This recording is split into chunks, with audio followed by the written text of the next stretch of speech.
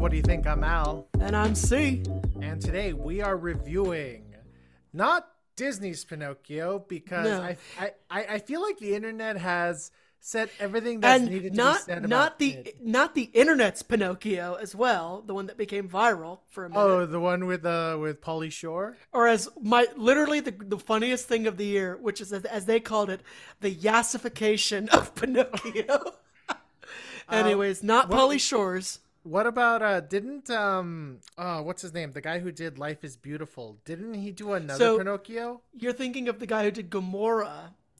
He did Gomorrah, A Tale of Tales, and he did Dog Man. Great movies. In 2019, he did an Italian version of Pinocchio. It's in Italian. Well, yeah, Pinocchio was originally an Italian book. Yes, and that one, it's good in its own right. The problem is, it's not so much a problem, but they use a live action actor for Pinocchio, and they use like makeup and all that, and the makeup is a little odd, but it's still a unique version of it. It's not bad. But yes, there have been a lot of recent, and within this year, 3 Pinocchio adaptations. Okay, so yeah, you're right. This was the guy who Dogman, Matteo Garrone. But here's the crazy thing. Geppetto is played by the guy who I was thinking of. Yes. Remember Roberto Benigni? Yes. Like when he was like a really like hot ticket, like in the mid 90s. He was, because Life is Beautiful comes out, and it for a minute it really shocked the world. Actually, what's funny about that? So, okay, not to make light of the situation, but there was kind of a joke for a little while that like all you have to do to win an Oscar is to make a Holocaust movie or a movie about the Nazis or something like that, or a World War II movie. There were a few movies that solidified that trope. One of them was the fact that was, not just Schindler's List, but also Life is Beautiful, where they just swept through, because in their own right, they're great movies. But yes, that was that actor became huge because of that movie. Yeah, and then he promptly threw away all the goodwill because then he made his version of Pinocchio in 2002. Did you ever see that one? I did not. Oh God, I did. It was like on Stars or HBO back in the day. Oh God. And I remember watching it and I'm like, why is this like middle-aged man pretending to be a kid? And yeah, it was just so weird, right? It was so weird. And then I only hear about the 2019 Pinocchio is because they're like, Roberto Benigni is playing Geppetto this time. I'm like he should have played maybe the last time because he was so old. But anyway. So yeah, that one comes out. And you heard good things? I assumed it was going to be bad because it had the guy who did the god-awful 2002 version. No, I know. I think everyone agreed that like it was fine, like it was solid, genuinely, came from a good place, well done, well shot, but pretty forgetful, I think, or forgettable. I never saw it, even though I think Gomorrah and Dogman are amazing films, and I think Tale of Tales has a weird movie, but has some really good visuals in it. And I think overall that director's a very interesting guy. Mm-hmm. But apparently people kind of like, and he also did a movie called Reality, which was one of his earlier movies he made before. I know way too much about this guy. Made before Gomorrah. And that movie's really good because it's about a guy who becomes obsessed with a reality TV show and sneaks onto it. It's very cool. Ladies and gentlemen, C is our resident Italian cinema know-it-all. Well, without saying why, listen, look, I have some heritage in that realm, and I do pay attention to it. Hey, hey, listen, I saw Dogman. I remember thinking to myself, like, whoa, this is out there, but interesting. Well, but anyway. Oh, I love Dogman. Anyway, sorry, we're not talking about Matteo Garrone's Pinocchio. We're talking about Guillermo del Toro's Pinocchio. Literally, that's the title. That's the literal title, which I think he realized he had to do that after the other 2 movies. Like, okay, I have to separate this. The funny thing was, I thought he did it because he was like kind of playing chicken with Disney for them to call it Disney's Pinocchio. Well, keep in mind, the 3 of the movies have been, it was Pinocchio, A True Story, Why? Okay. And then it was Disney's Pinocchio, and then it's Guillermo del Toro's Pinocchio. Well, Disney's Pinocchio is also just called regular Pinocchio. Now but, it is. Yeah, but in any case, it's still one of those. It's still one of those things that's funny. You get that phenomenon happening so much where like movies that are either about the same subject matter, the same historical figures, or like very similar and always come out really close to each other, just to show you the creative bankruptcy that is Hollywood. Although I will, you know what? Couldn't have put it better myself. I mean, I always love using the example of 2006 where there were three movies about like weird goings on in the stage magician industry, right? Wait, there were three? Yeah. The Illusionist, okay. The Prestige, yeah, and the Woody Allen one. Oh my God, Scoop, yeah. Oh Jesus, you're right. They all came out like within a month of each other. Oh, that's so. And listen. Let's be clear. We know the best one of the three. We know that. Of course, it's obviously Scoop. Obviously. You know what? See, I'm only saying that, folks, because we all know I know The Prestige is Al's favorite movie. But it really is. It really is. But back to Guillermo del Toro. The only thing quick thing I wanted to say just about that. Prestige is the best, but The Illusionist is like pretty darn good. That's all I was gonna say. It's underrated. I'll give you that. Yeah. But Guillermo del Toro's Pinocchio. So I don't remember what studio, but there was a good moment in time where Guillermo del Toro was basically getting the green light on a shit ton of projects, and then for one reason or another, they all kind of fell through. Pinocchio was one of those projects. I don't remember which studio originally gave it the green light, but this was a passion project for Del Toro. He was working on and off on the script for the better part of a decade.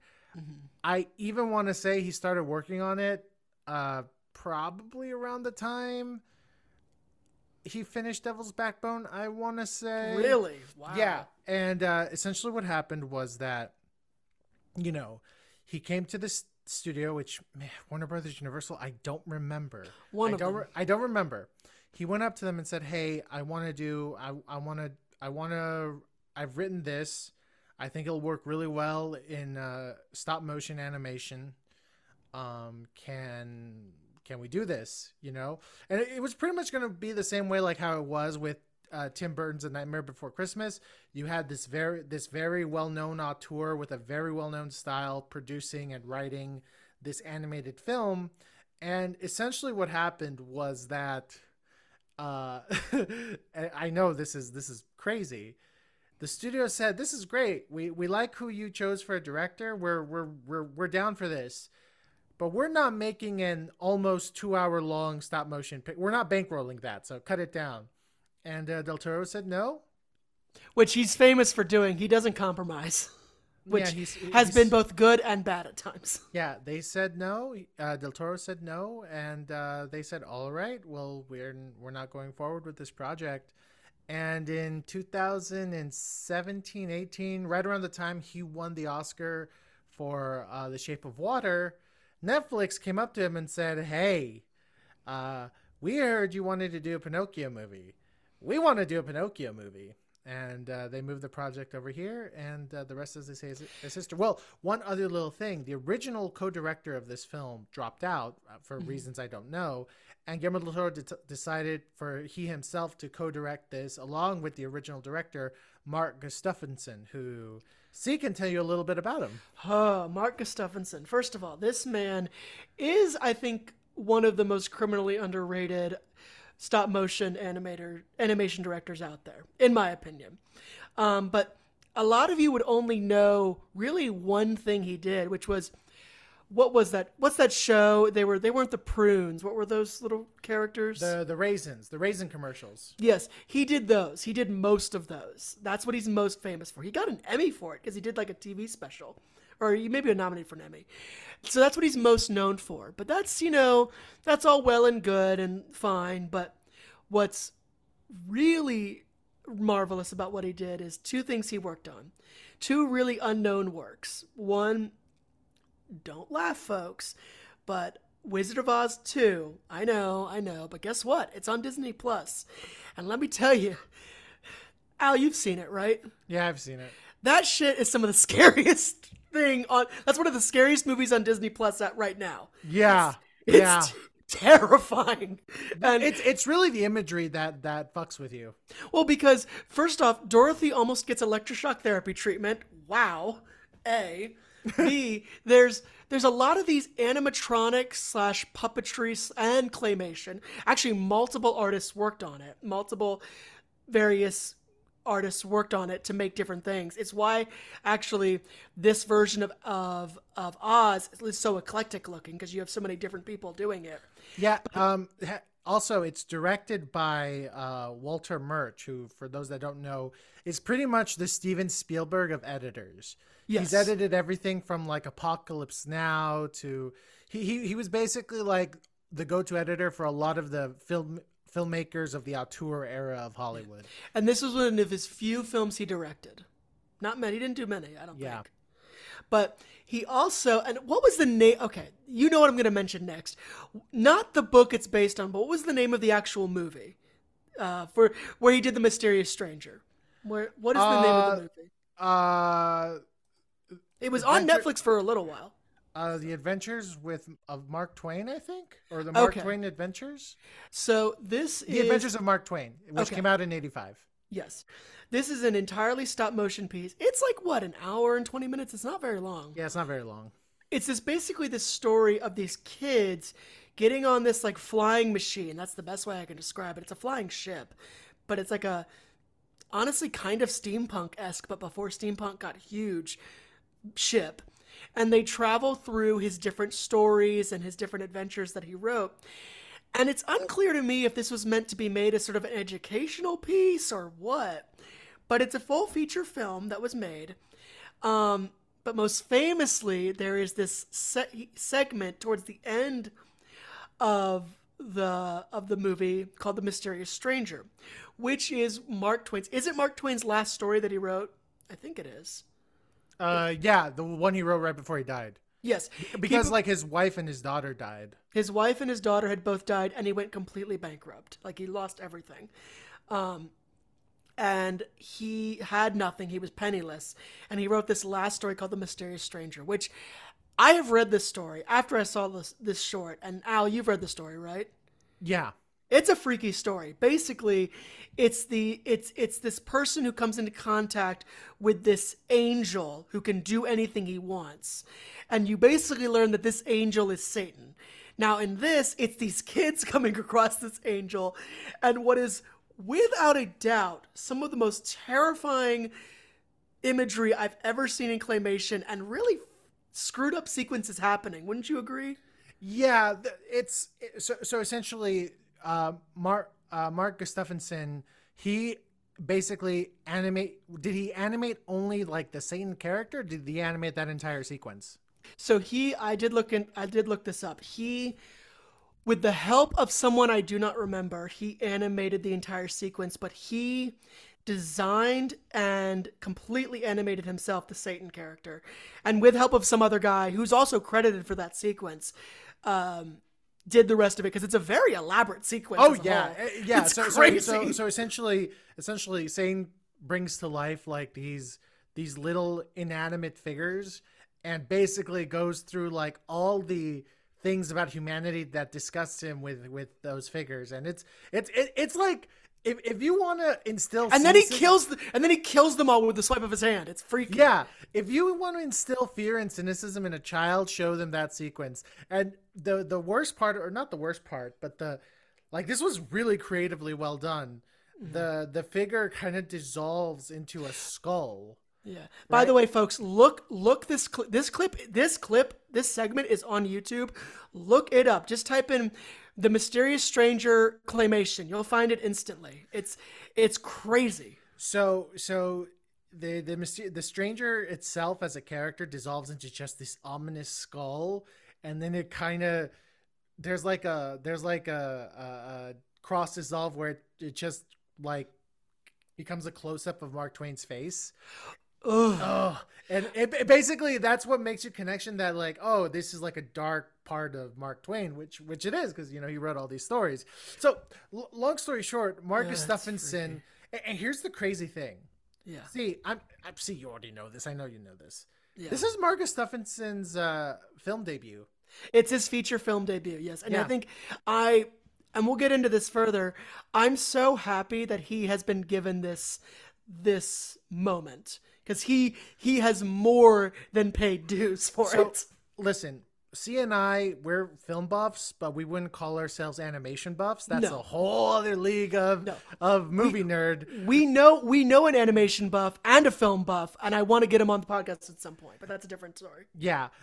And one thing that when you would ask, like, any animation fan, like, what's like the biggest like missed opportunity in animation, they'll always give you two names. They'll say, it is a crime that Sergio Pablos and Marcus Stephenson have never made movies. So Sergio Pablos was basically in charge of animating a lot of your favorite characters during the Renaissance era of Walt Disney Animation. Guys, he designed the Disney version of Tarzan. Let's be clear. Yeah, he designed the Disney version of Tarzan. He did animation on Space Jam. Did a bunch of stuff. And he didn't get a chance to direct his own movie until 2019 with Klaus. Also on Netflix. Right? Listen, they found a neat... Listen, Netflix has a lot of problems. I, at this point, have to credit them for what they figured out with animated features. Goddamn. They basically go like, okay, who are like the goats of animation who haven't necessarily gotten a chance to direct? And they just go like direct. And Marcus Stephenson is the Sergio Pablos of stop motion animation. Animated these incredible sequences with a variety of companies, never got a chance to do his own thing. And, you know, credit to Guillermo del Toro and Netflix. They were like, we really want you to do this, because not going to name names, but there is a particular live action filmmaker out there who has done a couple of stop motion animations and kind of wants to make you believe that he did the whole thing himself, when in reality, like, the bulk of the directing was done by the animation directors. But I'm not going to say who. I'm not going to say who. But here's the thing. I feel less bad because that animation director was given a chance to make his own really good stop motion film as well. I think you're not. I'm thinking of the wrong person. You're thinking of the wrong person, but the person I'm thinking of, I'll put you this way.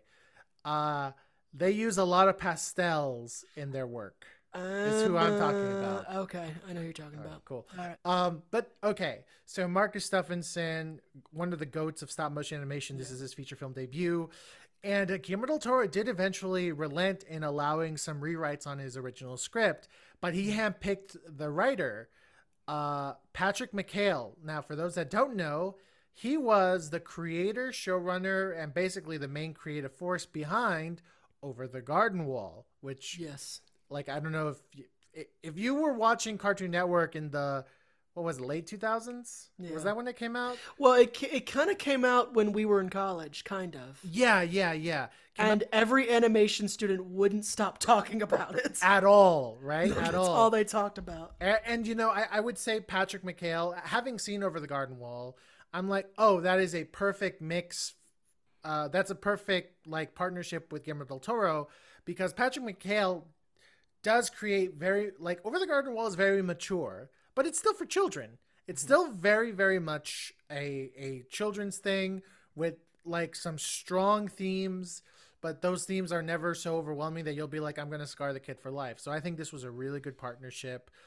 And then in the cast, we have Ewan McGregor as the Cricket. We have... He does a great job. Oh, he does an amazing job. In fact, I think the full name of the Cricket is Sebastian Cricket, I think. Because in the credits, he's only called Cricket, but I know he has, like, a full name. We have a relative newcomer, Gregory Mann, as Pinocchio. Did exactly what was asked of him. And we'll get into what I think about his performance, but we have David Bradley, for all of you will know as Walder Frey from Game of Thrones. He plays Geppetto, and he's pretty much our main lead. Would you call Pinocchio the lead, or is Geppetto the lead in this? I say, well, it's pretty close.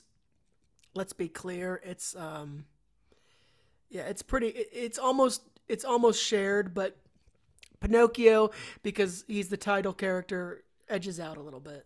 Yeah, and then the rest of the cast is rounded out by Ron Perlman, Finn Wolfhard from Stranger Things, Kate Blanchett, who you're going to be wondering, where's Kate Blanchett? And it's going to hit you when you see the credits. You're like, wait, that was Kate Blanchett? Okay. And Tim Blake Nelson and Christoph Waltz and Tilda Swinton. She's got a pretty juicy part here. Well, Tilda Swinton has this ability to play very... Okay, we'll get into it later. Yeah. So how about we watch the trailer and then give our review? Yeah, let's do it.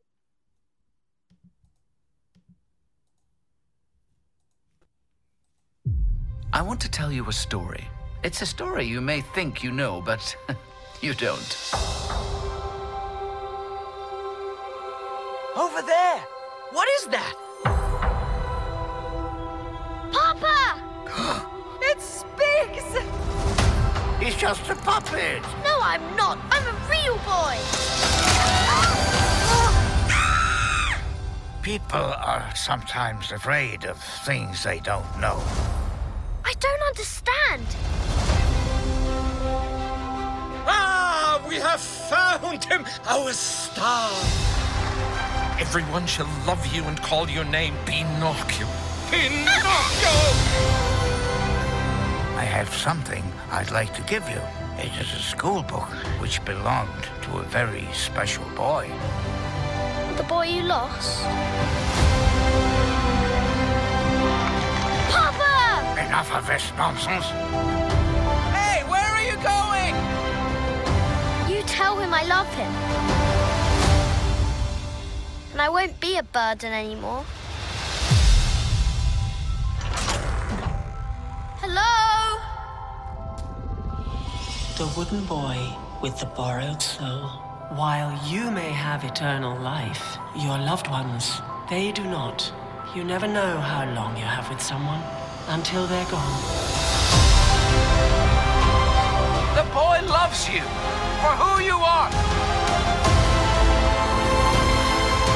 Guide him to be good.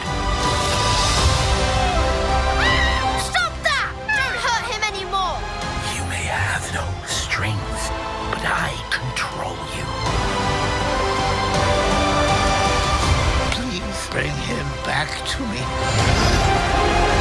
Papa! Pinocchio!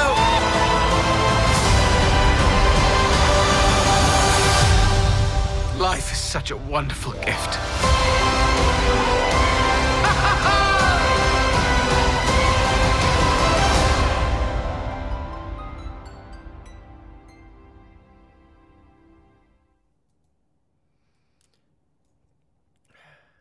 So, yeah, Guillermo del Toro's Pinocchio.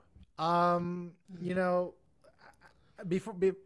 know I normally give it to you, see, to give your Go on. things, but I just got to say, as Netflix has shown us by distributing Sergio Pablo's Klaus, there is a bunch of just breathtaking creativity and storytelling being told when these masters of animation are finally given their shot to create something that's true to them. Maybe not necessarily like the four quadrants feel good stuff that Pixar and Disney and DreamWorks are known to do, but like, listen, when C and I saw Klaus for the first time, we were gobsmacked that we were watching, quite frankly, the best animated movie of that year. Yeah. And that we were watching probably one of the best movies of 2019 overall.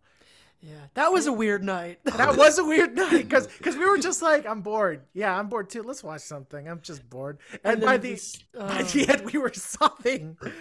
We're like, no, you're crying. It's like, and again, I just have to say, Mark Gustafsson, Guillermo del Toro, they've created one of the best animated movies of the year, and it demands to be seen. I'm actually kind of shocked. I'm not saying Netflix, kind of like dropped it without any announcement or anything. It's just, Netflix has so much stuff that they can't make all their new releases an event anymore. They're just like, oh yeah, this thing released. But this demands to be seen. This is, for me, one of the best movies of the year. You know, I'm just gobsmacked over just the passion. It's brimming with passion. It is as much a Guillermo del Toro film as it is a Marcus Stephenson production. It's the performances will just wrench your heart. It's so, like, if you're a fan of Guillermo del Toro and his aesthetic, this is gonna scratch that itch satisfactionally. Like, it's just, this was one of the best films I've seen, and I'm a little sad that I was with Klaus, that I wasn't able to see this on the big screen. Like, I wish there was an ability to do that with these Netflix movies. But, you know, it is what it is. But Netflix only does one big screen a year. Yeah, they don't always pick the right one. Sometimes they do. Sometimes they do. And I'm like, the best example, honestly, is when they picked Roma. That you had to see that on the big screen. Oh yeah. But sometimes they pick ones and it's like, that wasn't necessary. Yeah. I was really bummed. I was like, oh, if only I could have seen this in the big screen. I told a mutual friend of ours that because they have a projector, I was like, you need to watch this on the projector. And they were like, "Oh, okay, cool, no problem." So yeah, like straight up, I think this is one of the best films of the year. I think this is, and I know this sounds really crazy. I think this is one of the stronger films that Guillermo del Toro has brought us. Mm-hmm. I'm gonna say it's gonna be in the upper tier, not the lower tier. Mm-hmm. Not that I'm saying any of his stuff is bad. It's just, you know, there's always ones you're saying, oh yeah, he did that too. This is definitely not one of those. This is Crimson Peak is the best example of oh yeah, he did that. Exactly. This, if anyone tells me that Crimson Peak is better than Guillermo del Toro's Pinocchio, I'm gonna look at them and be like, you're crazy. So I'm raving about this movie. See, what were your thoughts? So, in one of our In our 2-part premiere episode, you know, we talked about what was nominated for the Oscars at the time, and I was relatively kind toward Guillermo del Toro's previous film. Why am I thinking Carnival of Souls? That's not it. The Shape of Water? No, the circus one. The circus one? What did he make after Shape of Water? Bradley Cooper. Yeah. The one with the geek. Yeah. I'm blanking on it too. Right? Okay. No. Give me 1 second. It's on the tip of my tongue. I kid. Nightmare Alley. Okay. So Nightmare Alley came out, and for lack of a better term, you were not into it. You actually really didn't like it, and that's fair. I mean, I'd seen the original. Yeah, you'd seen the original. And as I explained at the time, I didn't know there was an original. But regardless, I was relatively kind towards it, even though I acknowledge its flaws. And that is because I alluded to last time, but I'll say it now. Guillermo del Toro, specifically Pan's Labyrinth, was the reason I stopped watching movies and started at least exploring the idea of making them, truly. So his work means a god-awful lot to me. Now, over the years, I have gained... I'm not like... I still have rose-tinted glasses when I look at his work, but I can at least separate bias now. Mm-hmm. It took Pacific Rim to do that. Let's be clear. But anyways, what I'm saying is, I know I'm a fanboy, but this movie just absolutely shattered my soul. It gave me everything I could have wanted for a movie like this, and then some. It was visually stunning. It had really some remarkable, and I do say performances. I know it's an animated movie, but it had some truly fantastic voice performances. Like, really remarkable stuff. And I just remember sitting there, and I watched this over the holidays. I went back to my hometown and was with my folks, and I watched this in my living room, and I just remember being completely, like, I was gone. I was not in my living room for 2.5 hours. I was with the movie every second. And it really shook me to my core. This will be in my top tier of movies for the year, without a doubt. And it also reminded me that because people complain about remakes all the time, and as they should, let me be clear. But that if you have a genuine, fresh take on something, and your heart is really in it, you have a right to go for it. And because I've had remake attempts that have broken my heart in the wrong way. I always say the best example is when they remade Ben-Hur. I felt like I was going to throw up. That's a travesty. But this is an example where if you really want to go for it, like you're not out doing it for the money, which credit to Guillermo del Toro. He spent years trying to make this happen. Do it. If this is really your vision, go for it. Because I could not believe what I was looking at. It was an entirely original vision of a story we all know. And it was remarkable. Absolutely fucking remarkable. You know, I have a soft spot for Guillermo del Toro as well. Not as much as C, but I do have a soft spot for him. And I remember one of the things me and C were talking about, and C was actually telling me, well, Al, you know, you kind of need to accept that era is over with. Was that I was like, I really miss his Devil's Backbone, Pan's Labyrinth era. Yeah. I really, really miss it. And you were like, listen, I love Pan's Labyrinth, but you know, Guillermo del Toro is not going to be in the same like corner or creative corner for the entirety of his career. He's got to do other stuff. And imagine my surprise. I'm watching this. Imagine my surprise. And it's every check mark is just going check, check, check. So, first of all, for those that know Guillermo del Toro, he's very much someone who is fascinated by kind of the rise of fascism in Europe. You know, his Devil's Backbone and Pan's Labyrinth take place both after and during, respectively, the Spanish Civil War, where General Franco, a fascist, took over the country, right? And Guillermo del Toro's Pinocchio actually takes place right as Italy's about to enter World War II during Mussolini's dictatorship of Italy, right?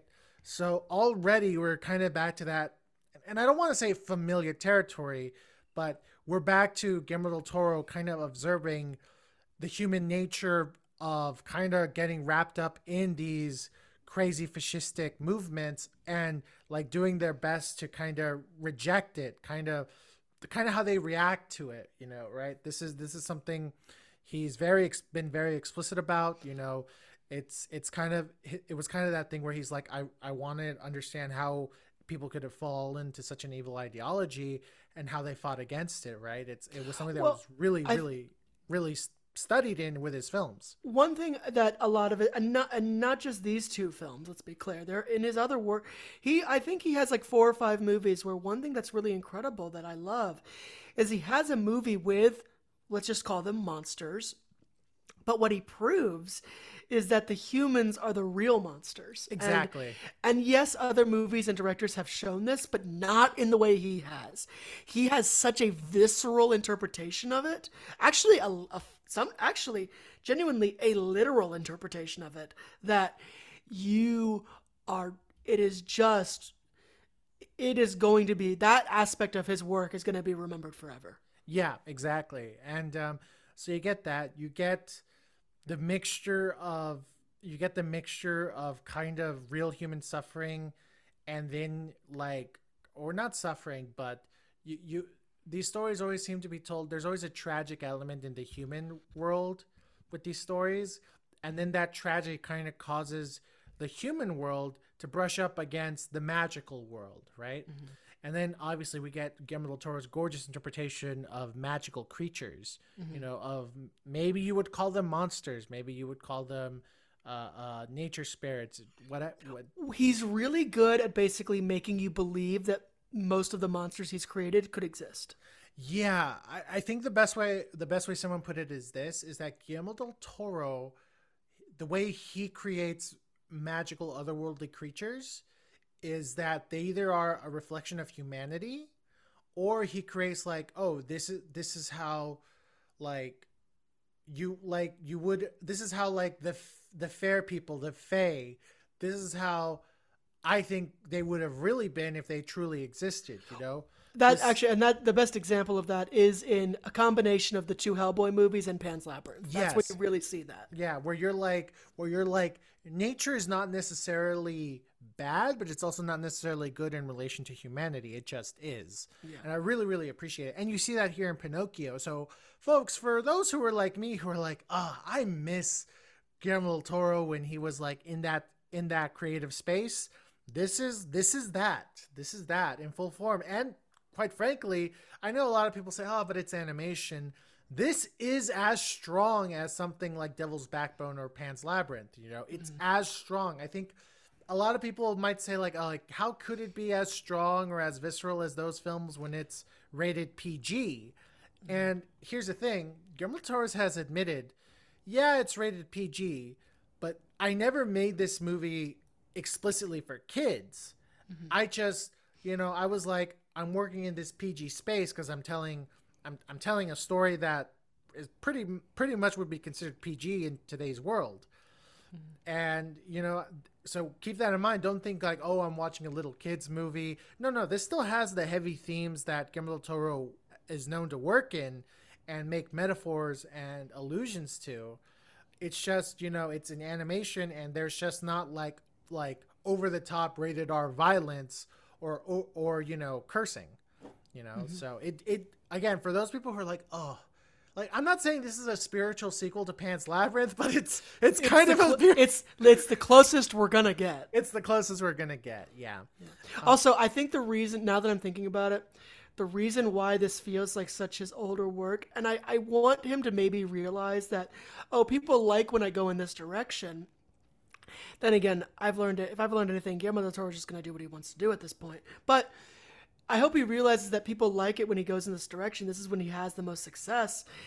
And the reason why it's so back to his roots is because you yourself just said he started working on this after Devil's Backbone.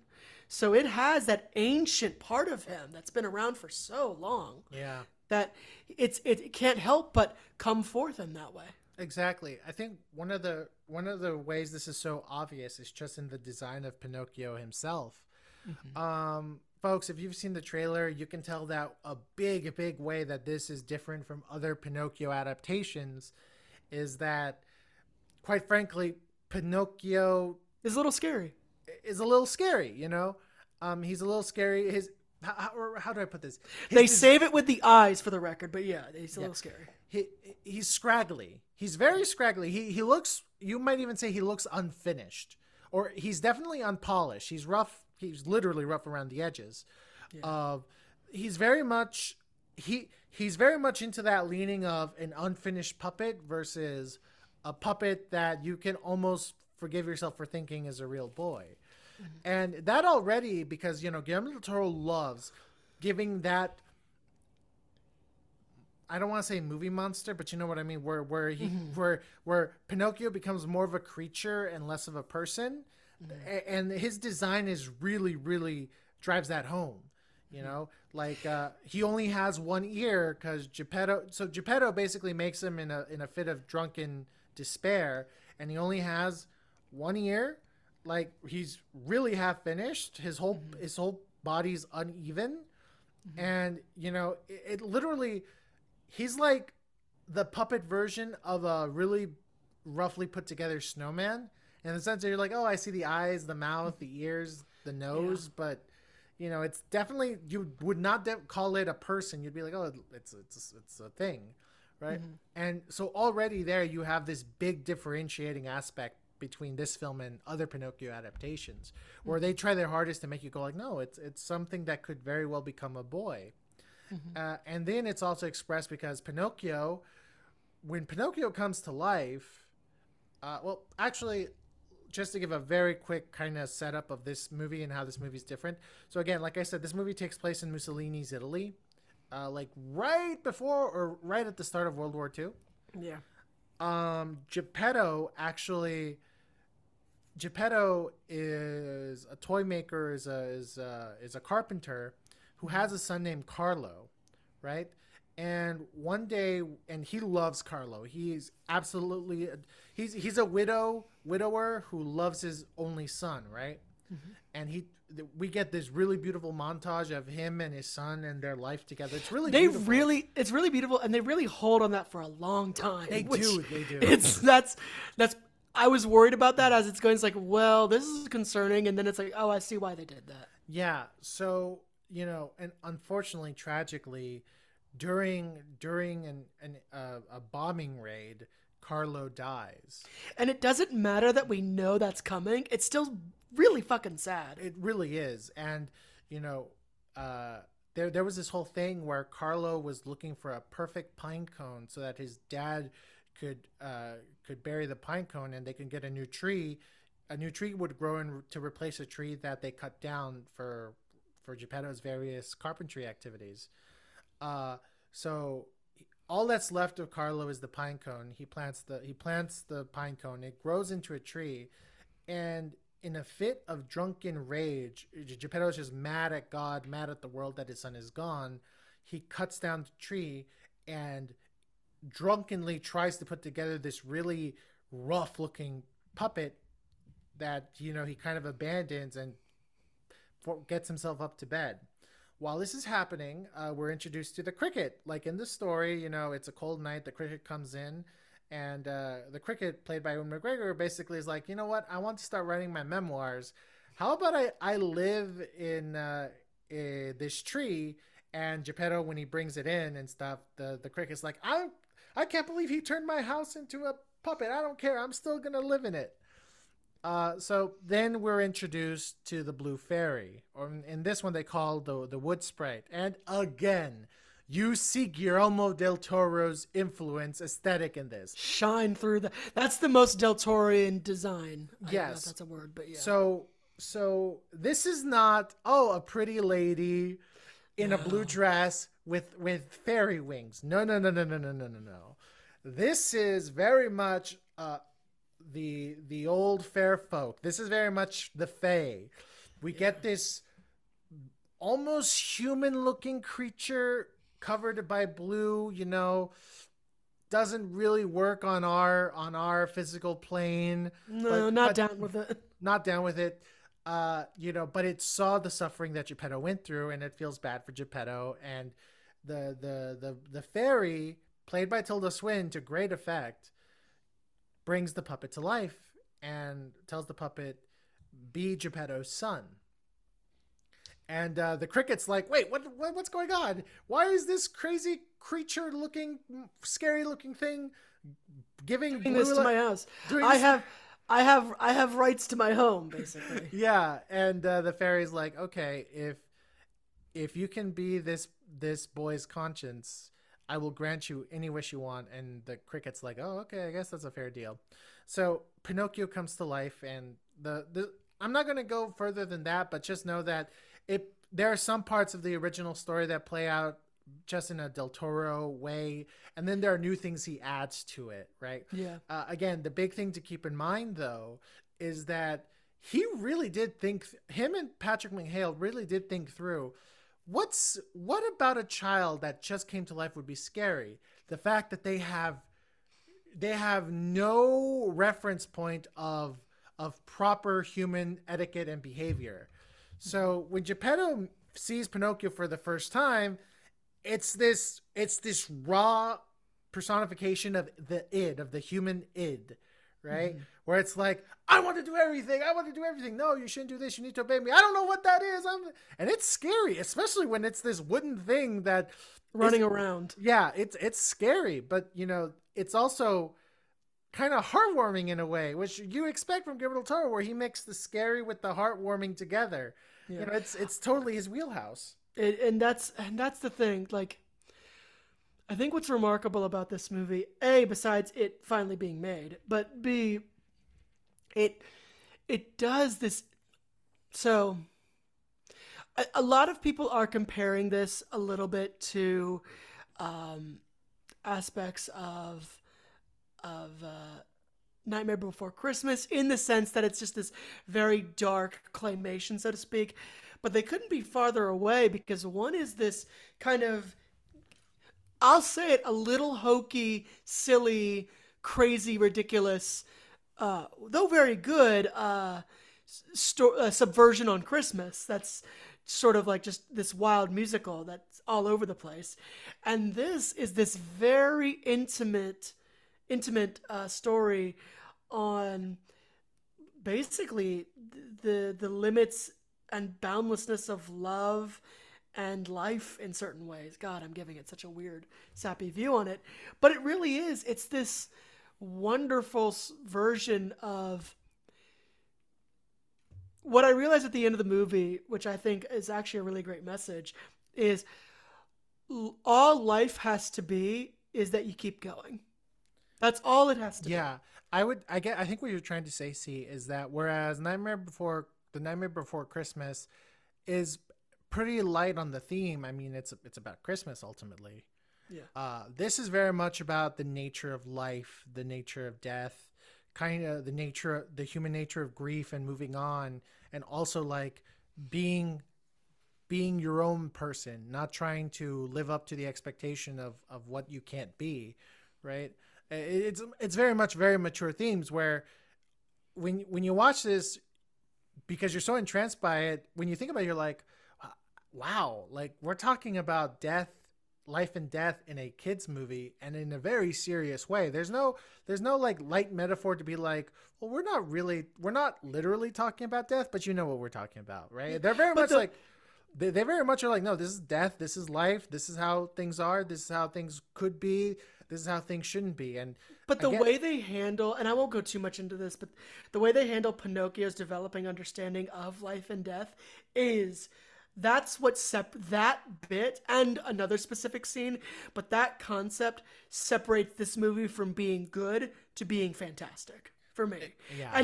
And handling that in a way that you can confidently show a child and not be concerned with how they're understanding it. It's exactly that good. Exactly. That's the brilliance of it. It's like they're explaining, because I love when they explain this concept to Pinocchio over a period of time, not all at once. They don't dump just a bunch of metaphors on him. It's this overtime process, and he starts to get it. And even when he gets it, he doesn't fully get it, but he kind of gets it. And he keeps going. And it's just this incredible way to demonstrate it. And at first, what I love, God, I really don't want to say much here, but at first, Pinocchio thinks that the way he lives, the way he's been brought about this world, is really silly and fun. And he handles it in in a way that a kid would handle it. And I'm so glad they started out that way, because I realized he's handling it in a way, if you've ever been a kid and you've done make-believe, he's handling it that way. He's handling real life like make-believe. And that is the perfect way to show a young audience this. Yeah, exactly. And it's one of those things where like you said, it's incredible when Guillermo del Toro says, like, I made this knowing it was going to be a PG, but not necessarily for children in mind. That being said, children can watch this with their families and they can have a conversation afterwards. I'm like, that's the best way to make a kids movie, honestly. Yeah. So something we touched on it, but I think needs to be said. The performances, straight up, the best performance in this film is David Bradley as Geppetto. So David Bradley, Walder Frey, you guys, you've seen him in everything where he pretty much plays the same thing, a version of a grouchy old man. And he does it great. I mean, it pays his bills. He's not going to complain. Yeah. I got to say, this is the best work he's ever done. Yeah, at least in terms of the television film stuff, this is the best work he's ever done. His performance is both heart-wrenching, it's both like inspiring, it's just so multifaceted, and you're just like, oh my God, I've never felt like, let's be real here. Geppetto's kind of, he in every adaptation of this story, he's always like one of the thinner characters. He's just there to be the loving father for Pinocchio, right? In this one, no, he's an actual guy. He's a grieving man who's lost his entire family. He's lost his shining light in his son. Then this sort of abomination keeps saying that it's his new son, and he's like, what the hell? But he's like, I don't know what to do about this. Yes. You're not supposed to be here. What the fuck? But then, Pinocchio, the joyousness that is Pinocchio kind of rubs off on him. It's really, really multifaceted. And so I read that Guillermo del Toro originally wrote this for John Hurt, and I'm not surprised. This is a role that John Hurt would have given 110% and knocked it out of the park. Unfortunately, he died a few years ago from cancer. So David Bradley, Guillermo del Toro worked up a working relationship with David Bradley while working on The Strain, that FX show about vampires. Mm-hmm.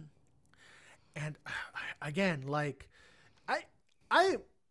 when I think of David Bradley, I was like, oh yeah, he's that character. He's going to make a good Scrooge one day if he hasn't already. Which I'm shocked that hasn't happened. I know, right? I'm shocked. Well, actually, let me just say the director of Moneyball and Foxcatcher, he is working on his next big movie is a Christmas Tale. So maybe.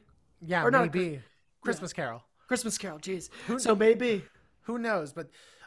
Yeah. I don't know your thoughts on David Bradley, but I was blown away by his performance. I was so blown away. I was like, there should be a category for voice acting in the Oscars. Well, no, maybe not a category. I see why they don't want to do that, but at least nominate someone for it. At this point, we've had, first of all, I know James Earl Jones has been nominated for other Oscars, but come on. His voice acting is legendary at this point. I know. So the award ceremony for Just Animation are called the Annies. Yeah. I know he's going to win Best Voice Acting in the Annies. That's already confirmed, right? But yeah, it's really good. Again, it's just so surprising because you have these actors who are out and proud character actors, that's how they make their money. That's how they make their living. And when you see them just give such a transcendent performance where you're like, I had no idea you had that in you. It's just really, really good to see. And to show you that, Guillermo del Toro, Marcus Stephenson, the voice director whose credit I'm not looking at right now, so I'm sorry that I couldn't credit them. But it just shows that, wow, this is David Bradley's Geppetto is up there with the upper tier of Guillermo del Toro characters. He's just so well realized, and I'm not gonna lie. At the end, there were many parts of this movie where David Bradley was making me cry. So, then we have Gregory Mann as Pinocchio, and listen, Gregory Mann is a little kid. I will say this though. So there is some singing in this movie. It's not a full-on musical, but there is singing. He has the voice of an angel. He does. And I have a feeling that they would chose it based on that initially, which is fair. It's pretty remarkable. But yes, he's a child actor. He did exactly what was asked of him. But I watched the behind the scenes video that you can watch on Netflix as well about the making of it. And Del Toro does talk about how he had to really work with him a lot because child actors, they'll get, as he put it, he says they'll get actory, and you have to get them out of that. They have to act like kids again. So apparently what they would do is a lot of the lines that he did, they would, at the end of each line, to make him, laugh or think it was funny, they found out if he said the word dummy, he'd kind of think that was funny. So in a lot of the lines, apparently, right as the line ends, they're cutting out him saying dummy a lot. And so apparently that's why he's so jovial throughout the movie. It's like, okay, that can work. Oh, that's ingenious. They also I might use that myself. Or whatever the kid would find, a word the kid would find funny. Like, even if it's the kid just sticking out his tongue and going, like, if that helps him. But they also admitted that they actually waited a little while for him to do the music, because the songs, which, okay, there's a song in here that's going to get nominated for an Oscar. Let's be clear. It's both popular enough and good enough. But apparently the songwriter for the music was having so much trouble going back and forth with Del Toro with what these songs should be, that they had to start recording the voice actors before the music was completely finished. So they finished the voice acting and gotten well into a number of aspects, and then they finished the music, and they actually had to redo some animation for it, apparently, because they realized, oh geez, it's not quite right. So they had to go back, which thank God they did, because there's a song, all I'll say, it's called Ciao Papa, and it's that song. There are two great songs in there, and that song is incredible. Also, not Geppetto, sorry. The Crickets song, which they handle in an incredible way. Oh, yeah. Throughout the whole movie. We can't say what it is. You gotta see it. But you do, when you hear the song, it's really good. But the way they handle that is genius. I just kept thinking to myself, like, okay, Ewan McGregor, how are you not in like a Broadway musical right now? He actually, like he will be. We've known he could sing since Moulin Rouge. It's just, yeah. Speaking of Ewan McGregor as the Cricket. So okay. Did you ever read the original Pinocchio book? No. Okay, I have. I had it as an assignment when in elementary school. I'm not gonna say much about the Cricket. The Cricket is in there, but the Cricket ejects pretty early. Pinocchio kills him, doesn't he? Yeah, he does. That's right. And that makes so much they sense. do a great shout out to that in this film. Yeah. And just the way Ewan McGregor voice acts those situations, it always brings about that levity that you love, that you need when things can get a little heavy, but it's never too much. Ewan McGregor, he's doing such a fine job, because the Cricket character, the Cricket character is there to kind of not to be the jokester, but to bring the brightness of life back into the picture, in the sense of like, yes, I know things suck. I know things are bad, but this is something beautiful about. He's there to remind people that life is beautiful, the audience and the characters, and he does a swell job at it. That being said, his last monologue, I was sobbing. I'm not gonna lie, I was sobbing. Okay. To be clear, the scene that actually made me cry, to be clear. Okay. So I'll just say this. This movie does not have Pleasure Island per se. It is a different version of it. It is there. There is a sequence like that, but it's very different. And in that sequence, Pinocchio talks with one of the kids, and that conversation made me cry. That conversation is so good and so gut-wrenching. That's what got me. That's the scene that got me. Yeah. That kid was voiced by Finn Wolfhard, by the way. Yeah, I was about to get to that. So Ron Perlman plays Podesta. Podesta basically roughly means the mayor of a town in Italy, right? Yeah. So he's basically the mayor, right? And obviously, because this is in Mussolini's Italy, he's a fascist mayor. And he's a general, kind of. Kind of. And Finn Wolfhard plays his son Candlewick. I gotta say, that subplot involving those two, it's that's like, again, when Guillermo del Toro needs to bring fascism down a peg, like, even in a PG-13 setting, it's still tough to watch, where you're like, oh god, the horrors that these people did to not only their own community members, but also their own families. It's just, and again, Ron Perlman does great work, because Podesta at first isn't a villain, but then you realize, oh no, this is definitely a reprehensible man, and he just does such a good job. Like, because he's been voice acting for I think his entire career. He's been a voice actor as long as he's been a film actor. He has. He does a really good job. And you know, Finn he does a great Wolfhard. job. So in our last review, I said Sadie Sink is probably the best of the Stranger Things kids as an actor right now.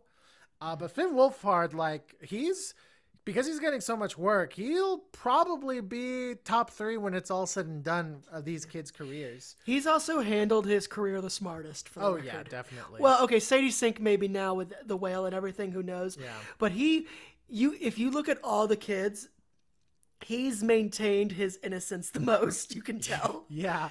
I don't mean that in any weird way. I genuinely mean he's made sure to maintain you can tell he's maintained a more normal life. Yeah. Or he's at least tried to as much as he can. Then we have Christoph Waltz as Count Volpe. He is the guy you're like, okay, this is the villain of the picture.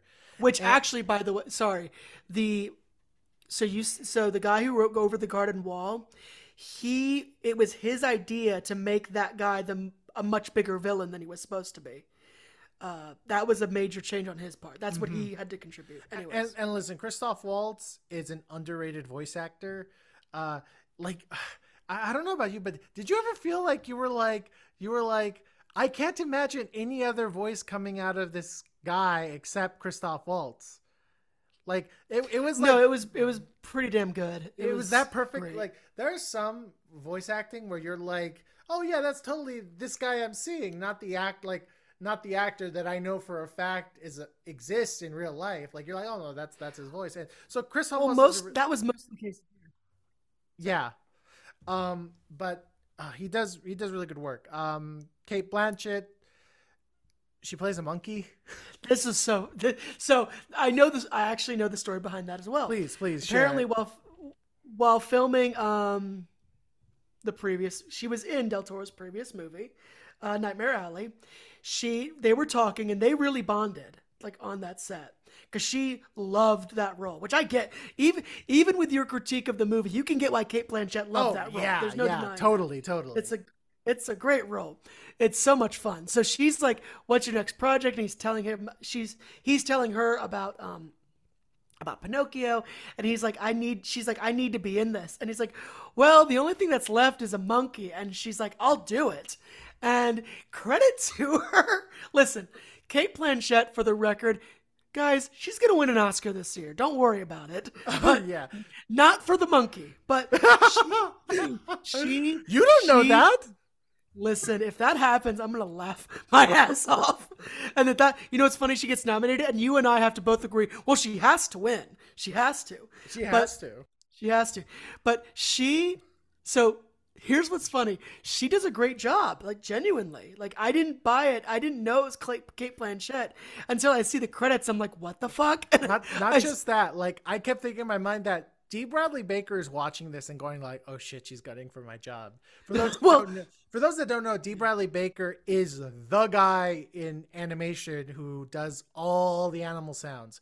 Yes. If there was like an animal that, just either never talked, just chirped or barked, he's the guy who does it. Like look up videos on YouTube of him. It's pretty remarkable. It's crazy. It's pretty remarkable. And I guarantee you, he's like, Kate Blanchett's gunning for my job. God damn.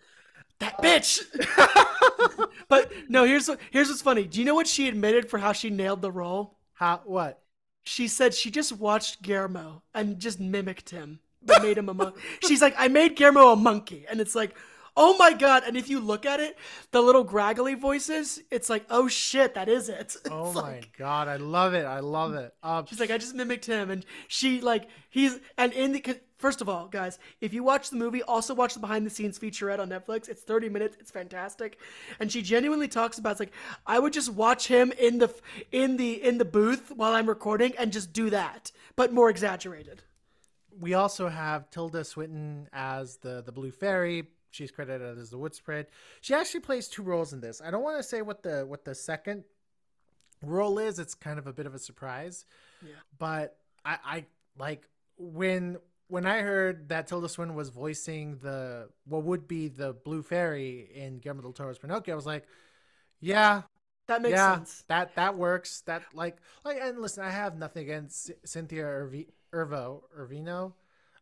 She played the blue fairy in the Disney version.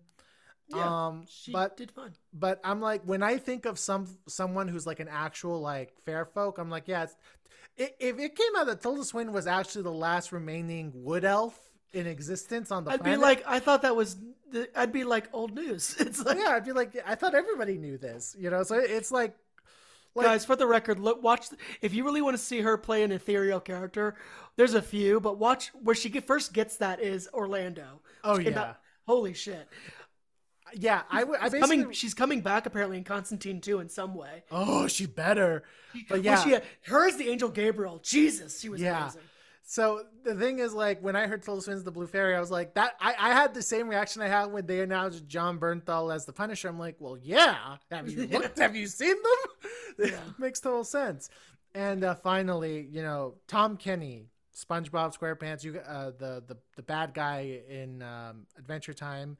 He has like a little cameo in here of sorts. It's picture perfect. It's pitch perfect. It's great. Yeah. I like puppets. Sorry. that was really funny. Yeah, that was. And there's like, I like puppets. It was really, really funny. And then it got really dark. Well, of course it did. Never mind. Yeah, it's Guillermo del Toro. Yeah. It's fascism. It's... The one thing I will say, we kind of mentioned it in our previous reviews when it really stands out, and to me this really stood out, the music. Yeah, we already said that there's some songs in this, but outside, so the score is written by Andre Desplat, who he's done at least like what would you think is his most famous score? I was gonna say Lost Caution, but I know that's a pretty niche movie. That's a niche movie. Yeah, I didn't really know about that movie till I got to know you. Well, he also did The Queen. That's probably his most famous, but you've got to go a layer deep with him to get to know what his work. Yeah, like he's not like, listen, his work is high. He does very good work. Yeah. He's just not one of those recognized names in film composing or film score. But there are a lot of like that. This score, it's just, it's this wispy melody that's melancholic but also optimistic. And again, when it plays at the end, you're just gonna be sobbing. I'm telling you, people. I'm telling you, this movie demands tissues because you will be sobbing at the end of it. Yeah, it's Jesus, and it helps that like the reputation for how good this is has been building over time. Like it wasn't just like I'm a little saddened that it didn't get a full big splash, but people have caught on to how good this thing is. Yeah, I will say, so the reason Klaus just became a phenomenon was because it was a Christmas movie that came out like in early December. Yeah. Right. We didn't watch it till right before the holiday, but that's a different story. Yeah. Unfortunately, Pinocchio didn't have that going for it. In fact, I would say the only thing it had going for it was that Disney's Pinocchio came out either like the week before or like a couple days before. And folks, I'm just going to give you a quick review of that movie because I had finally got around to watching the original Disney's Pinocchio. Yeah. The one that came out in the 1940s. Which is a technical marvel in its own right. Oh, Let's yeah. be clear. As I was watching, I was like, they were doing all this stuff in the 40s? Oh, my God. I was like, listen, I'm not The whale sequence took a year to do. Yeah, I was so impressed. I was impressed. I'm not in... I think the film is good, but I'm not as in love with it as like other Disney diehards are with it. But yeah. I respect it for what it did. Yeah. Then I saw the Robert Zemeckis one, and listen, Robert Zemeckis, listen, he's fallen on hard times. His motion capture animation company ain't doing so great. No, it went down in flames. Straight up. I didn't know that. Oh. He was convinced that it was the future. Well, it's the craziest thing. Him and James Cameron had the same prediction. Motion capture is going to be the future of cinema. The thing was that James Cameron had enough wherewithal to be like, but the technology is not there yet. And Robert Zemeckis was like, he's going to do it anyways. I'm going to force the issue, and I'm going to force all of you to have to deal with like crazy animated humans with like plastic skin and eyes that look deader than a doornail. Listen, the Polar Express is, so I was over Thanksgiving. One of my cousins was flipping through channels and they put on the Polar Express, and I'm like, oh wow, this movie is actually really beautiful. Oh my god, it's the moment I saw the Polar Express. Yeah, the Polar Express. I used to tell people that's one of my favorite Christmas movies because it's so beautiful. Like the story, make no mistake, the story, the performances in the Polar Express is beautiful, and it just really fills you with the Christmas spirit. But once 4K came around, and I saw that on a 4K HDR TV, the only thing that was in my mind going like, these people are dead. They're just empty husks of human beings. Oh my God. And when they do crazy choreography, I'm like, this is an abomination. So, long story short, Robert Zemeckis. All I'll say is, you remember the blonde nerdy kid? That's a horror movie. That's a horror movie. So that movie, real fast, the big reveal is that Tom Hanks is everybody. But listen, you look at it in HD and you're like, well, yeah, it's 4K. Clear. You're going to be like, oh, that's Tom Hanks. That's Tom Hanks. That's Tom Hanks. So the thing being is that Robert Zemeckis, fell on hard times because the animation company that did Polar Express, Christmas Carol, Beowulf. That was it. Mars Needs Moms. Jesus. I forgot. It basically crashed and burned, and he basically since then has started doing almost exclusively like hired gun work. And make no mistake, he's had some big hits with like Flight, the one with Joseph Gordon-Levitt. Where he's crossing the wire on the towers. Yeah. I forgot what that was called. But he's had some misses. He's Welcome to Marwen, everybody. Yeah. I would say Disney's Pinocchio is worse than Welcome to Marwen. Can I just point out, this is the same man that made Who Framed Roger Rabbit. That's what makes it so depressing. This is the same man who made Who Framed Roger Rabbit, all three Back to the Future movies. He made Forrest Gump, which, Jesus Christ, that movie too. He made Castaway. That's right. He made Castaway, which, you know what? A lot of people like to say that's his real farewell movie. Like, that's really, because he's saying in a lot of ways, if you rewatch that movie, he's saying goodbye in a lot of ways. Yeah. And then he just keeps making more crap. Yeah. So listen, Disney's Pinocchio, the remake, is god awful. It's offensive. And I don't say that lightly because I hate, I always roll my eyes when people tell me that movie was offensive. No, this movie's offensive just because it basically takes everything. It takes every beat that was a beautiful beat in the original and decides to quote unquote hip it up. Mm-hmm. But then the pure offense is that they literally take a scene to just show you all the IP that Disney has. You can find it on YouTube. It's really bad. It's awful. So I strongly believe that Netflix thought, if we release this close to the same time as the other Pinocchio, people might watch this as well. And I think what happened is that unfortunately people were so disgusted by Disney's Pinocchio that if they came across this on their feed on Netflix, they were like, oh no, I don't need to see it. But credit to the quality of the animation, of the performances, of the storytelling. Also, low-key, thank God for Taylor Swift. She was the first famous person to Yes, I was about to bring that up. Well, go on. What were we going to say? I was going to say, because this movie is just so overwhelmingly amazing that it, like the cream of the crop always rises to the top. And sooner or later, people were going to start noticing. And thankfully, Taylor Swift decided to make a public service announcement, which I never thought I'd see this. I'm grateful for Taylor Swift for saying something on her social media. Yeah. But still so crazy that what brought eyeballs was Taylor Swift. I guarantee you. Well, she's at that level. Guillermo del Toro is going to be like, well, do I have to cast her in my next movie? Damn it. He might actually, you know what? If he wins the Oscar for Best Animated Feature, he might Yeah, He actually might have and to. you know, and right before we give our final ratings on this film, Yes. which is going to be pretty apparent if you've been Yeah. listening to this review. So best animated feature. So I love this film. I really, really do. Yeah. I've seen not all, but I've seen a lot of, or I'd say I've seen almost half of all the animated films that are probably going to be in the running for this category. Pixar's, I'll be surprised if Pixar gets in. Disney in general, for the most part, did not show the fuck up. No, they did not. They did not. Let me put it to you this way. And they kind of know it, too, which is weird. And C is going to be shocked by this.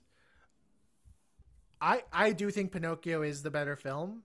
But I got to say, the two best animated features is Guillermo del Toro's Pinocchio and Puss in Boots: The Last Wish. This is what you tell me. Yeah, and here's the thing. I think Pinocchio is so good. And who knows? I still haven't. There's still a lot of 2022 movies I haven't seen yet. But and I'm not saying I'm expecting it to happen, but in the crazy universe where it does happen, if Pinocchio got a Best Picture nomination, I wouldn't be like that's wrong. I would say oh no, that makes sense. I would be and I say this just knowing the Academy, I would be surprised, but I would completely agree with it. Yeah, that's the best way to put it. I would be surprised, but I would completely agree with it. Now, if it doesn't get nominated for Best Animated Feature, I will. Oh, that's gonna be bad. The Academy has lost all its institutional respect because, quite frankly, listen, if Strange World or Lightyear gets in over Pinocchio, because first off, you know one of those is getting in. Let's be clear. And the thing is, I would say probably Strange World.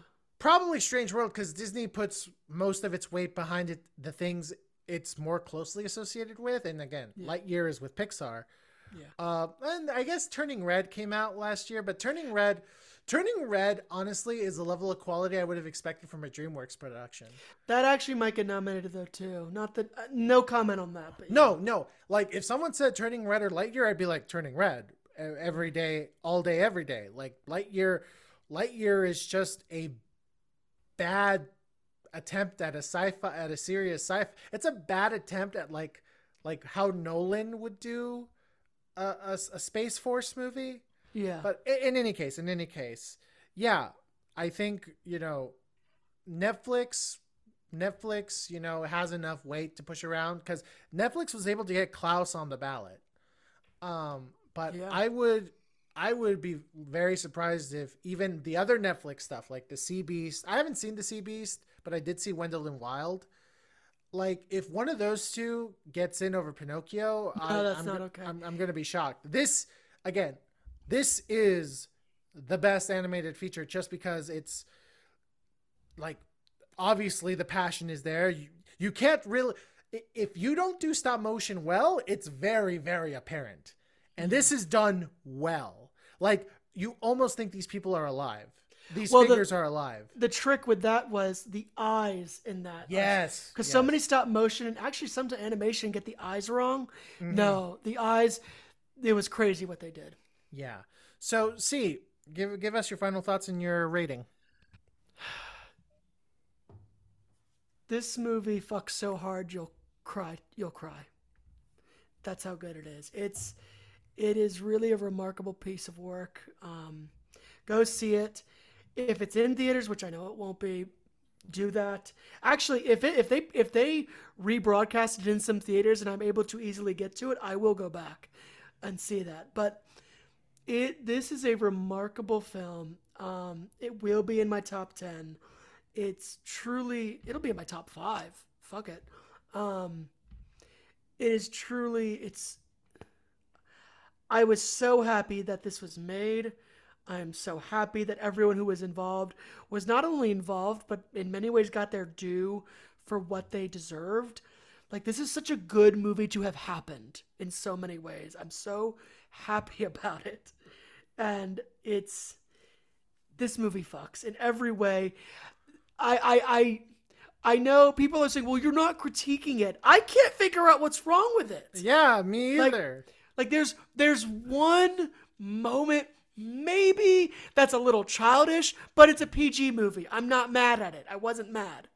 That's it. And that's not even a critique. It's just a moment. It's like, yeah, there's a moment that leans into the childlike aspect of it a little more for a minute. And that's not so bad. That's okay. The only critique I could give it is that David Bradley's not really a singer, but that's the point of the song is him singing to his son, not being a professional singer. So that was like my only critique was that when the movie starts, like, David Bradley's not a really good singer.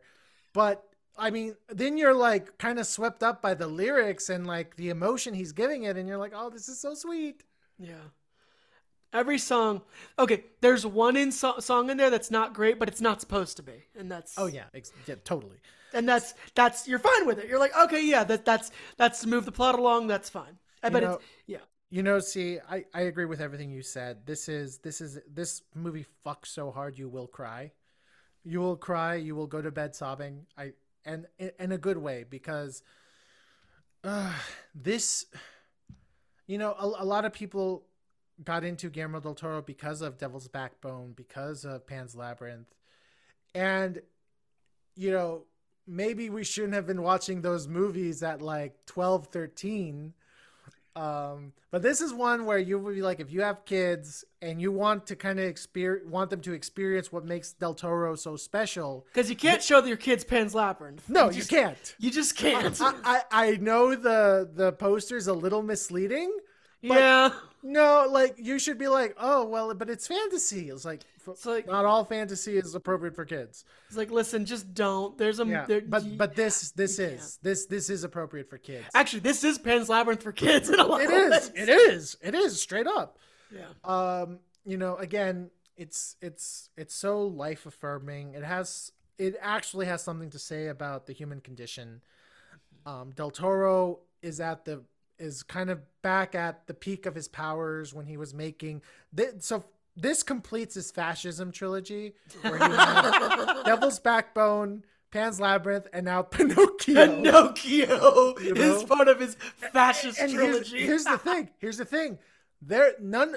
Obviously people are going to have their favorites, but I think these are all thematically strong equally. No, these are all great. No movie in this trilogy is bad. Yeah, exactly. And, you know, Marcus Stephenson, I really, really hope some company like Leica or, what's the company that does Wallace and Gromit? Oh, I know what you're talking about. Yeah. One of those two companies, I hope they go like, hey, we know you were one of the best animators in our particular field. Yeah, he now needs his own movie. Like, I'm glad Del Toro gave him what he gave him, but give that man a check and whatever he wants to make. Yeah, exactly. You know, I really want to see like what he brings into the table. And because here's the thing, whatever he makes is gonna be dark and because very adult. Here's the thing. I mentioned him earlier in this podcast. Henry Selick, right? He directed A Nightmare Before Christmas. People were really impressed by it, but it took a while before he was able to make something totally his own, which was Coraline.